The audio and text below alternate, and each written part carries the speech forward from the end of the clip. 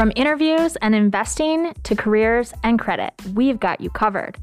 Wallet Watch is a podcast brought to you by MSU Federal Credit Union and OU Credit Union. We'll be interviewing industry experts, sharing personal stories, and even playing some fun games, delivering financial topics in an enjoyable and interesting way. I'm one of your hosts, Jessica. And I'm Amanda. We're so glad you're here.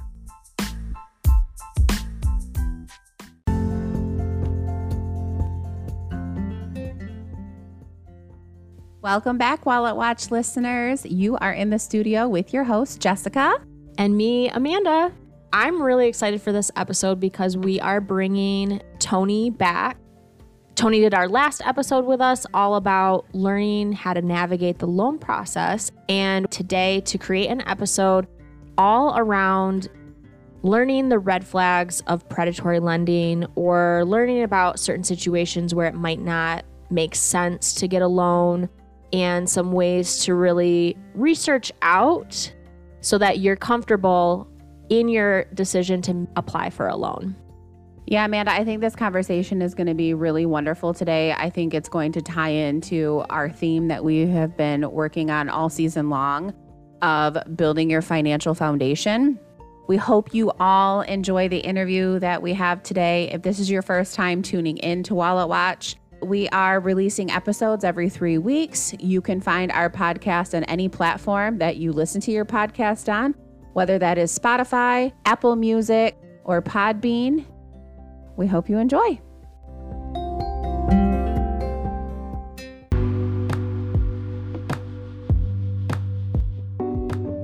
Tony, we want to welcome you back for a second episode this season. We're happy to have you here. Thanks for having me back. I feel like a celebrity. Jeez, you guys are building me up. Yeah, thank you again for coming out, lending your expertise to our listeners. To get us started, are there certain situations where it might not be appropriate in someone's financial picture to try and apply for a loan? Yes, I would say first and foremost, you can't afford the payment, or maybe your budget's super tight and you in your gut think I don't think we can afford this extra payment, I wouldn't apply. That does not mean you can't call and talk to your financial institution and maybe talk about different options, but maybe that's not the right time to apply. I would say also, if you have recently applied for a few store credit cards or something, not applying for a bunch of stuff all at once benefits you as well as far as your credit's concerned. So every time that you have your credit pulled, when you apply for a loan, it does have an impact on your credit score. So I have seen, or I've helped some individuals kind of bust that myth of I was told I need to apply for everything all at once because that'll boost my credit and that'll make things better. And the fact of the matter is that really doesn't boost your credit. It actually hurts it. So being mindful of applying for the things that you need when you need them and making sure that there's time in between those applications is most beneficial. Sometimes we can't avoid it because life happens and we just need another loan right after we just took one out, which is okay. But if we can help it, not applying for a bunch of things all at once. I think that's great advice. To be very honest, that was something I learned. I mean, growing up, we all probably can sit here and agree, we didn't learn much about finances growing up. It wasn't really talked about. It was a taboo topic. And so that was definitely something that I had a learning experience with. To kind of get into this process a little bit deeper, I kind of want to start talking a little bit about predatory lending because I know in our previous episode, we talked a lot about working with dealerships or financial institutions when it came to auto loans. But you and I both know that you can loan money pretty much anywhere these days, online, over the phone. So I really wanted to talk to our listeners today about, are there any red flags people should look for, maybe when it's not a reputable company to apply for a loan with or a reputable financial institution to work with? Yeah, I think the biggest thing is, and you hit the nail on the head, making sure whoever you're working with is reputable. So that could be by asking your friends, family about that financial institution. That might help. Some of the best advertising financial institutions have is word of mouth. But also taking a step back when you're applying for something and asking yourself, are their rates good? Maybe I do an online search and I see what average rates are for auto loans before I take that auto loan from credit union or bank A. because I want to make sure, are they actually giving me a decent rate? Looking at things like prepayment penalties. So like I had said in a previous episode that we did, some institutions will charge a 2% prepayment penalty for paying a loan off early. I don't agree with that. I think that really hurts the applicant. That hurts us as the public, because if we pay a loan off early, like, we should be celebrating that. We saved ourselves some money. The fact of the matter is, not all lenders are created equal. So we have to do our due diligence when we're looking to get a loan. We need to look at the fine print a little bit. I would also ask if there's any fees for making payments, how I can make payments. I've had individuals that I've worked with in the past that were charged a fee every time they made a payment, or the way they had to make a payment was cumbersome for them. It should be convenient. If it's not convenient, then find another lender. Make the right choice for yourself. Also ask, are there any application fees? Some lenders charge you a fee to apply. That's not great, right? So maybe that's an indication that lender is fee hungry, and maybe they're not going to be as great to work with when life happens and you have a late fee potentially. Those are all questions that I consider, but I do lean heavily on the advice of friends and family and those in the community about an institution. Sure. No, I think that's a great piece of advice, because, I think about individuals that are out there that maybe know their credit's not in the best situation. They think that they couldn't go through their bank or their credit union to apply for a loan because they don't feel like they're credit worthy enough, and that they are faced to go work with some of these lenders that maybe have biweekly payments or super high interest rates or charge all these extra fees because maybe they feel like those are the only options that they have. A lot of times that's not the case. You can lean on your financial institution or still a reputable financial institution for your lending needs. Yeah, I love that you bring that up. So I have personally worked with individuals that did think that. I didn't have a choice. I had to go with this other lender that charged high interest rates, or I had to buy my car from a smaller dealership that is buy here, pay here, where they pay every 2 weeks for a car at a higher interest rate because they thought that's all they could qualify for. And there's nothing better than being able to tell that person, like, no, like, I can qualify you for a loan through a financial institution that I work at. We can get you set up with a payment that is half of what you're paying a month right now. And then ultimately, hopefully get them set up on the right track so that they can be better off in the future and can grow in their financial literacy. Not only that, but also in, like, their financial goals. We want to set people up for success. I will never forget, I had taken a call once when I was lending, and a person called in, wanted to loan some money. Come to find out, their auto loan, they were paying 22% interest. I've seen it.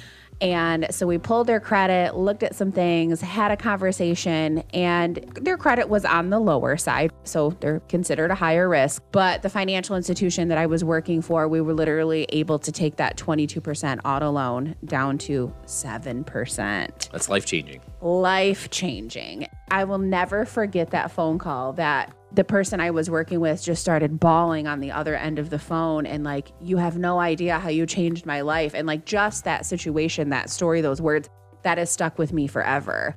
And that's why I'm passionate when it comes to financial education and teaching our community, because again, we didn't have that information given to us or at our fingertips. And you don't know what you don't know. Yeah, 100%. Absolutely. Like, money and finance doesn't come easy to everyone. So if you're someone who maybe gets overwhelmed with a lot of the jargon that you're reading and you get stuck in a situation, is there suggestions that you have for someone who could get out of the pay lending cycle? I would say, like, if we're talking payday lender cycle, I guess I want to make sure everyone understands what that basically means. So payday lender cycle is when we go to a local payday lender and we borrow maybe $600 and we have to pay them back when we get paid next. So maybe my paycheck is $800 and I have to pay this payday lender $600 when I get paid in 2 weeks. So what happens is this creates a cycle, because I can't pay my bills if I have to give $600 of my $800 check to that payday lender in 2 weeks. What happens, friends, is I have to take out another loan. So then I'm in this vicious cycle. So every time I'm borrowing, every time I get paid, I'm borrowing again and again and again. And the best way to get out of that is to call another financial institution and ask for help. We'll tell you the institution that I work for, we have a loan product that we offer for this specifically. Does it carry a higher interest rate? You better believe it, because these are higher risk loans. But what it does do, even though it carries a higher interest rate, it gives that individual the ability to pay that loan off over a 6-month period of time at that payday lender. and helps build credit, helps set them up on the right track so that they can be in a better position moving forward. I think as far as the research goes, we don't know what we don't know. So maybe that payday lender is the lender that's in my local community, and I don't realize that, 3 blocks away, there's another financial institution that would be more than happy to help me. And I just don't know that. So I would say best advice I give somebody in that instance would be get online, Google Maps, financial institutions in my area, and start making some phone calls and see if there's anyone that can help get you out of that cycle. I think it's great we talk about members or customers don't know what they don't know. I can tell you from personal experience, I've had individuals that have applied for a loan product with a really, really high interest rate because that's the only thing that they thought they'd qualify for. And then being able to tell them like, hey, I'm not giving you that loan product. I'm going to give you this other loan product because it has a better rate and because you can have this other loan product. I think that is huge. So I don't know if I've ever shared with the two of you, but long ago, I did work for a payday lender. Oh, really? I didn't know that. Yes. And I saw these people stuck in these situations where they were in a constant struggle. It was a cycle that they got into. They did not know how to get out of it. They did not know how to go on repayment plans. And I want to say with these payday advances, people don't realize that they're paying 600% well, because on a it's 2-week like loan. $70 in 2 weeks that they have to pay. And so we just, it's only $70. But that, yeah, you're exactly right. But that's why they get stuck is because they have to pull that 600 back out because like you said, they can't survive without that. And so I think it's so important when people get stuck in these payday loan lending cycles, I want you to know it's not just the person who's on a fixed income. It's not just the person who loaned money the one time and can't get out of it. I watched people walk through the door that were from all walks of life, people on fixed incomes, doctors that made thousands and thousands of dollars a month. And what it really boiled down to is, A, they were stuck in it. They didn't really know how to budget their money, and maybe they didn't explore other options to get out of it. That's why I would like to shed light on that predatory lending, because it's not just payday advances. It is, people are going to loan money on anything nowadays. You think about online, all the ads that you see on social media. Hey, if you need to borrow money now, quickly, here you go. This is what you do. It's that convenience, right? You can have $1,000 right now, and we don't even pay attention to the fine print. Yeah. And they've even started to do it now with, and I don't know the names of some of the companies, but I've seen it when you're just shopping online. Yep. Yes. Like you can make 4 easy payments of whatever. And I've never dove into it to see like what the rates are or anything on that stuff. But that's another instance where that could carry a 40% interest rate or whatever it is. The buy now, pay later apps, you really have to read the fine print. I actually did some research and just wrote an article on that recently to kind of compare those different apps, because some of them do offer interest free, and it's literally you just split the payment or the amount up over 4 easy payments, and that's what it is. But there are other ones that come with application fees. There are other ones that check your credit. It's very variable and very different. Tony, I have one last question to kind of wrap up our interview today. I know we spent a lot of time talking about payday lending and predatory lending, and I know you kind of touched on this a little bit.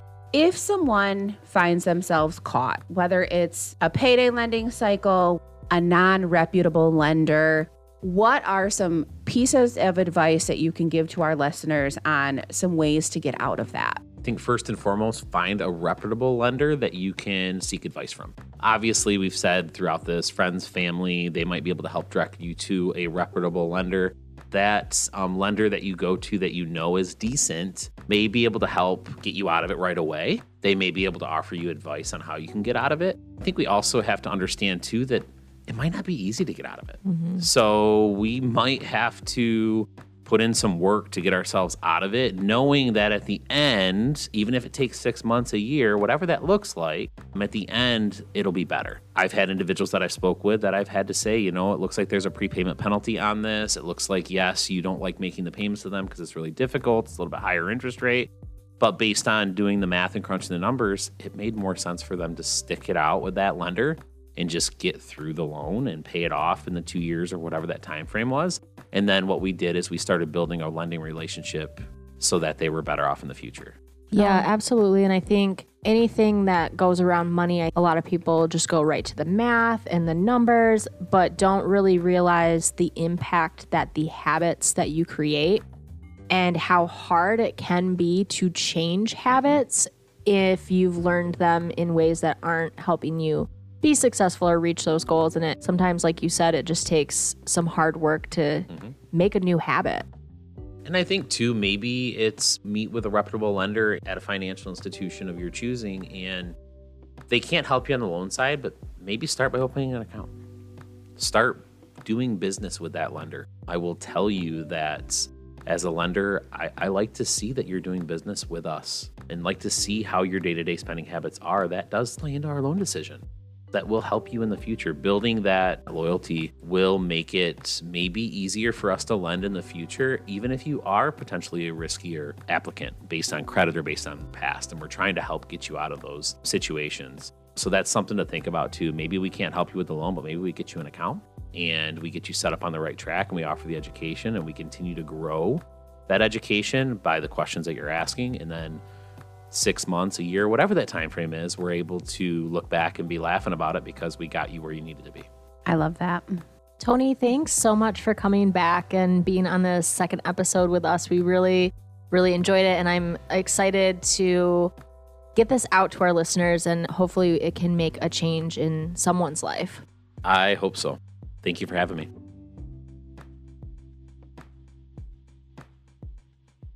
And now it's time for the CU Spotlight.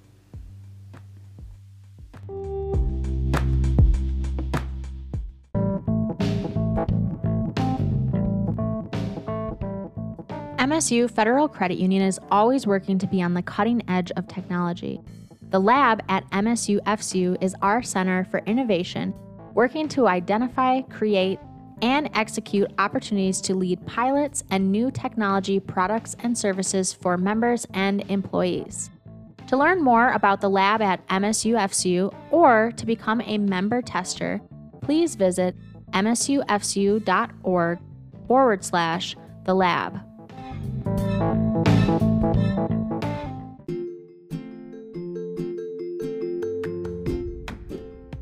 Wallet Watch is written, hosted, and produced by Amanda Kahn and me, Jessica Rubio. Our executive producers are Ariana Saldana and Susie Elkins. Wallet Watch is brought to you by MSU Federal Credit Union and OU Credit Union. You can find more episodes of this podcast at our credit union's website, financial40.org, or wherever you get your podcasts. Thanks for listening. We'll see you in our next episode.